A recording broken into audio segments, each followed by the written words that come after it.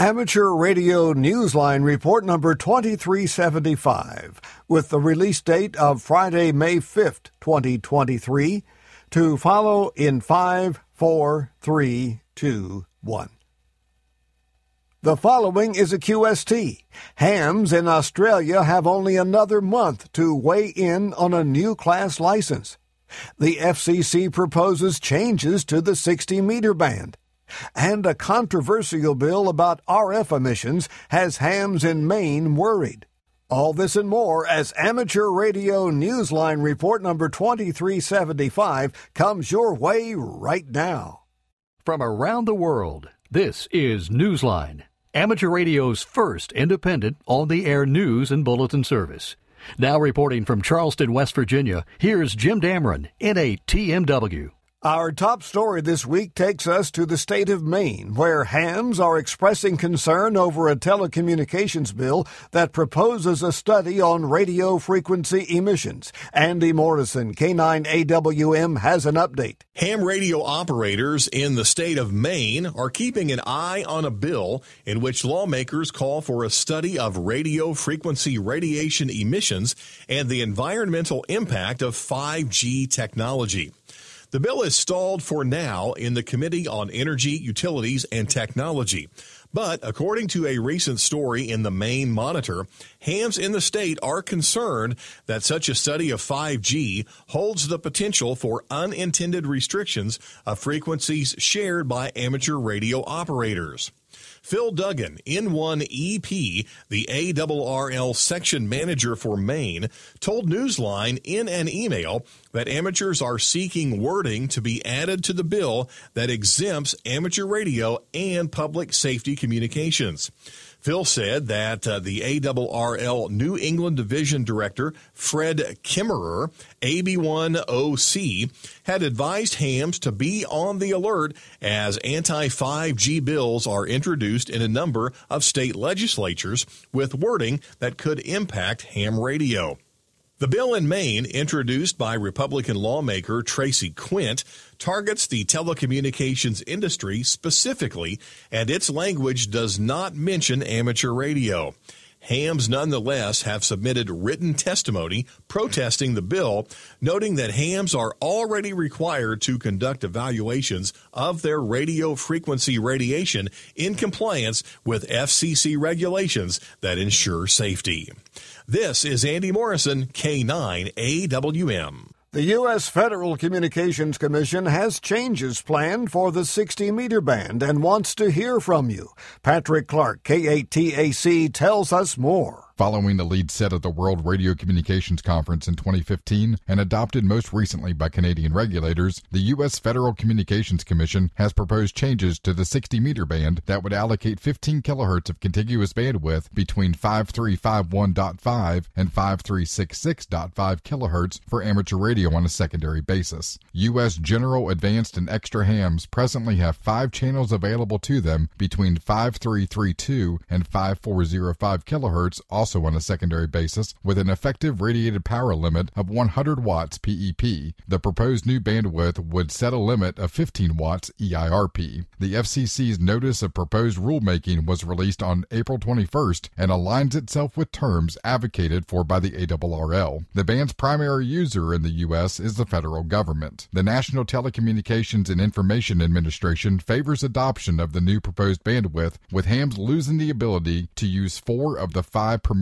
channels. The remaining channel would be included within the new contiguous portion of the 60-meter band. The ARRL, however, previously asked the FCC to keep the 4 60-meter channels that fell outside the new band and to retain the 100-watt power limit. The notice is to be published in the Federal Register in May, and comments from the public are due no later than 60 days after the notice appears. This is Patrick Clark, K8TAC. The Australian communications regulator is moving ahead with the proposed new class license. Graham Kemp, VK4BB, tells us what's involved. Amateurs with a VK licence have until Thursday, June 1, to have their say on proposed changes by the Australian Communications and Media Authority that would create a class licence, with considerations for a staged implementation of higher power authorisation. The ACMA states on its website that it intends to implement the proposed class licensing arrangements starting on the 1st of July and expects to give the amateur community ample notice before this change comes into effect. The ACMA also says that the revised class licence proposal was created by incorporating suggestions from representative bodies, amateur radio clubs and individual amateurs.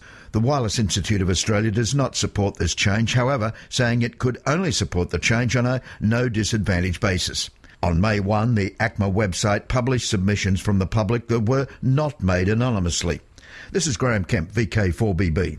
Amateur satellite and SHF enthusiasts in Australia can expect to lose all or part of the 9-centimetre band under another proposal by the Australian Communications and Media Authority. The regulator has been looking at the frequencies between 3.4 and 3.6 gigahertz for possible use in long-term Earth station protection zones. As with other ACMA proposals, the deadline for public comment to the regulator is July 1st.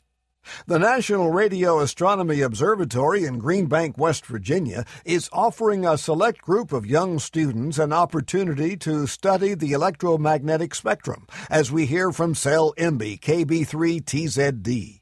20 science-minded students between the ages of 18 and 20 are being given an opportunity to enroll in an intensive course about the electromagnetic spectrum being hosted by the National Radio Astronomy Observatory in Green Bank, West Virginia. This is the second year the observatory has conducted the course, which begins in September of this year and runs through May of 2024. The program is being overseen by the observatory's Director of Diversity and Inclusion and is funded by a grant from Amateur Radio Digital Communications.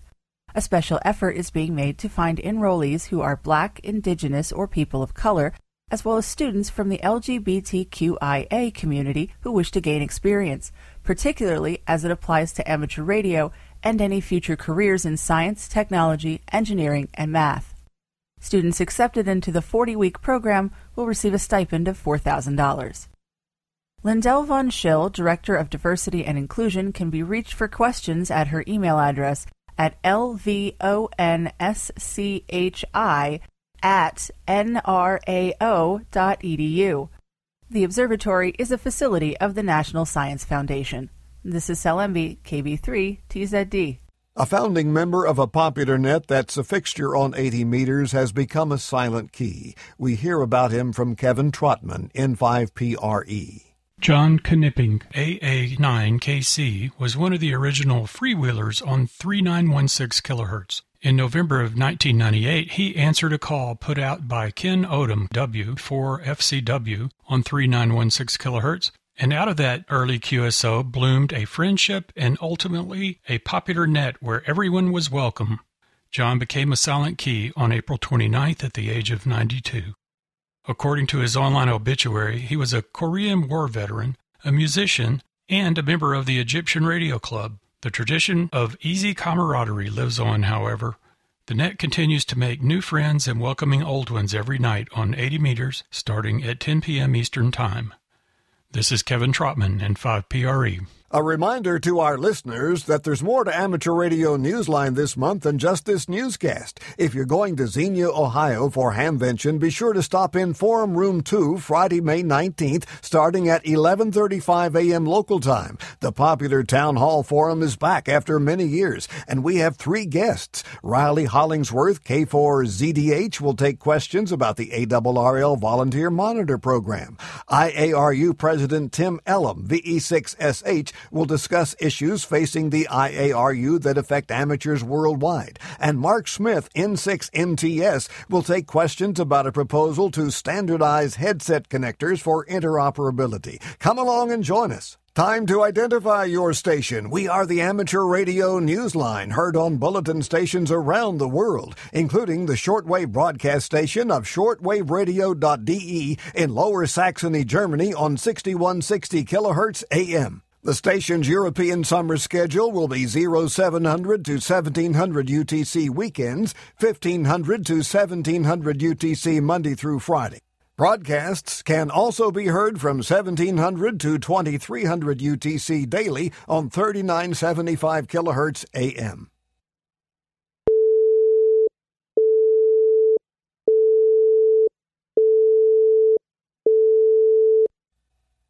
In Australia and in the UK, hams will be milling about, literally, for this outdoor special event.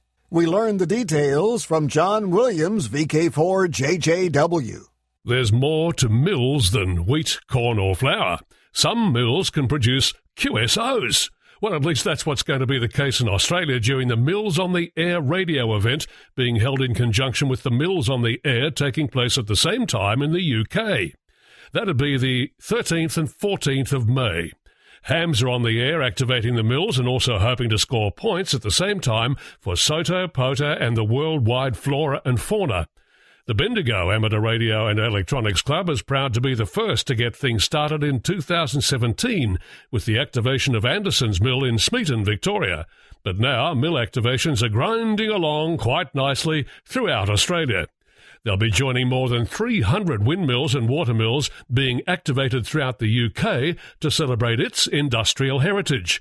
If you wish to receive a certificate from the Denby Dale Amateur Radio Society, which organises the event in the UK, be sure to register there at the link in the text version of this week's newscast at arnewsline.org. This is John Williams, VK4JJW. A space-based cellular phone network that relies on satellites instead of towers may not be so far off as you think. Kent Peterson, KC0DGY, has that story. Imagine being able to have a cell phone signal delivered directly to your mobile device from space instead of from a cell tower. 2 smartphone users reported recently they had just that experience. A call between a phone user in Texas and another in Japan was reportedly routed through a low Earth orbit satellite manufactured by AST Space Mobile. These were standard, unmodified smartphones, a Samsung Galaxy S22 in Texas and an iPhone in Japan. The Blue Walker 3 satellite that made the call possible is powerful enough to pick up cell phone signals from over 1,000 miles away thanks to an array of 100,000 individual antenna elements on board. Smartphones and satellites typically do not share the same part of the spectrum for direct communication, leaving phones to rely on local cell towers instead. According to an article in The Verge, AST Space Mobile was able to adapt its network architecture so it was similar to Third Generation Partnership Project, or 3GPP, the standard that cell networks use. Some smartphones are already capable of message-based satellite routing solutions in emergencies, but a full service call with voice connection like this is said to be breaking new ground. The article said there will be further testing. This is Kent Peterson, KC0DGY. Hams in the UK are marking the 80th anniversary of the famous World War II Dam Busters raid. Jeremy Boot, G4NJH, tells us what's involved. The Royal Air Force sent a squadron of bombers into the night to complete a mission known as Operation Chastise, but better known as the Dam Busters Raid. Its targets in the heart of industrial Nazi Germany's Ruhr Valley were 3 dams for destruction, but which were heavily protected from any underwater or air assault. The successful mission, which set off on the 16th of May 1943, is being commemorated from the 14th to the 16th of May this year by the Stockport Radio Society with the call sign GB0DBA. Stockport is an industrial town in Greater Manchester, a region with strong ties to the mission that employed the now famous bouncing bombs. The planes modified to carry the bombs were manufactured at Chadderton and assembled at Woodford. The air crew trained over the Derwent Reservoir. Manchester University has a building dedicated to Barnes Wallis, the creator of the bouncing bomb, and to Wing Commander Guy Gibson, who was later proposed as a candidate for the UK Parliament. Listen on the HF bands with a focus on 20 and 40 metres for operators using SSB, CW and RTTY. There will also be radio activity on VHF using FM, C4 FM and FT8 on 2 metres, and SSB and CW using the QO100 satellite. Please visit the QRZ.com page of GB0DBA for QSL details. This is Jeremy Boot, G4NJH. Hams are getting ready to participate once again in the Armed Forces Day Crossband Test, an exercise with an important mission. Jack Parker, W8ISH, explains. From Robins Air Force Base in Georgia to Camp Foster in Okinawa, military stations will be making two-way radio contacts with amateur radio operators on various ham frequencies as part of an important interoperability test that has united hams and government radio operators for half a century. This year, the Armed Forces Day cross-band test will be held on May 13th, testing two-way communications between hams and the military. It's an important exercise that does not have any impact on the use of bands by hams or other private radio operators. All communications are conducted on upper sideband unless the instructions specify otherwise. An internet search for DoD Mars Armed Forces Day provides complete information, including participating stations, time periods, and details about QSL cards. Created in 1925, the Military Auxiliary Radio System, also known as MARS, relies on the skills of more than 3,000 civilians, most of them licensed ham radio operators, who assist the U.S. military with communications at every level from local to international, especially in emergency situations. This is Jack Parker, W8ISH. Time is running out to nominate your choice for Amateur Radio Newsline's Bill Pasternak Young Ham of the Year Award. Candidates must reside in the continental United States and be a licensed ham 18 years of age or younger. We're looking for someone who has talent, promise, and a commitment to the spirit of ham radio. Find application forms on our website, arnewsline.org, under the YHOTY tab. Nominations close on May 31st. That's at the end of this month. If you've ever been troubled by noisy speakers, no, we don't mean the kind you suffer through at an awards banquet, our final story of this week may be of interest to you. We should advise you, however, the solution to this problem is somewhat bizarre, even in the opinion of its creator. Here's Jeremy Boot, G4NJH, with that story. When Richard Langer received a second-hand DAB radio from a friend, he realized right away that listening to it at lower volume was going to be a challenge. There was a noticeable scratching sound that went away only if the radio volume was made louder. Using the kind of ingenuity we amateurs also know quite well, Richard tried to find a way to fix the problem without the need to replace the speaker. Looking among some everyday household items, Richard ultimately got to the bottom, yes, we do mean bottom, of the situation. He reached for a roll of toilet tissue. The speaker's paper cone had apparently warped, causing the voice coil to rub against the magnet assembly. The friction had worn out the insulation on the turns of the coil and taken it out of proper alignment. Crumpling the toilet tissue, he determined that if he inserted it just at the right spot between the cone and the metal housing, it would exert sufficient pressure to restore the alignment. The result, good noise-free sound. Richard shared this simple solution in a recent video on his YouTube channel. The solution was picked up as well by the website Hackaday. With a clever permanent solution as close as one's own bathroom, Richard is no doubt pleased there will be no need for the little radio to be flushed. This is Jeremy Bucci for NJH. With thanks to the ACMA, Amateur News Weekly, AMSAT News Service, the ARDC, ARRL, CQ Magazine, David BR, K7DB, Dignity Memorial, DXWorld.net, the FCC, 425DX News, Hackaday, Legacy.com, Mars, Maine Monitor, Mills on the Air, News Center Maine, QRZ.com, ShortwaveRadio.de, 3916 FreeWheelersNet, U.S. Department of Defense, The Verge, YouTube, and you, our listeners, that's all from the Amateur Radio Newsline. We remind listeners that Amateur Radio Newsline is an all-volunteer, non-profit organization that incurs expenses for its continued operation. If you wish to support us, please visit our website at arnewsline.org, and know we appreciate you all. We also remind listeners that if you like our newscast, please leave a 5-star rating wherever you subscribe to us. For now, with Karen Eve Murray, KD2GUT at the news desk in New York, and our news team worldwide, I'm Jim Dameron, NATMW in Charleston, West Virginia, saying 73. And as always, we thank you for listening. Amateur Radio Newsline is copyright 2023, all rights reserved.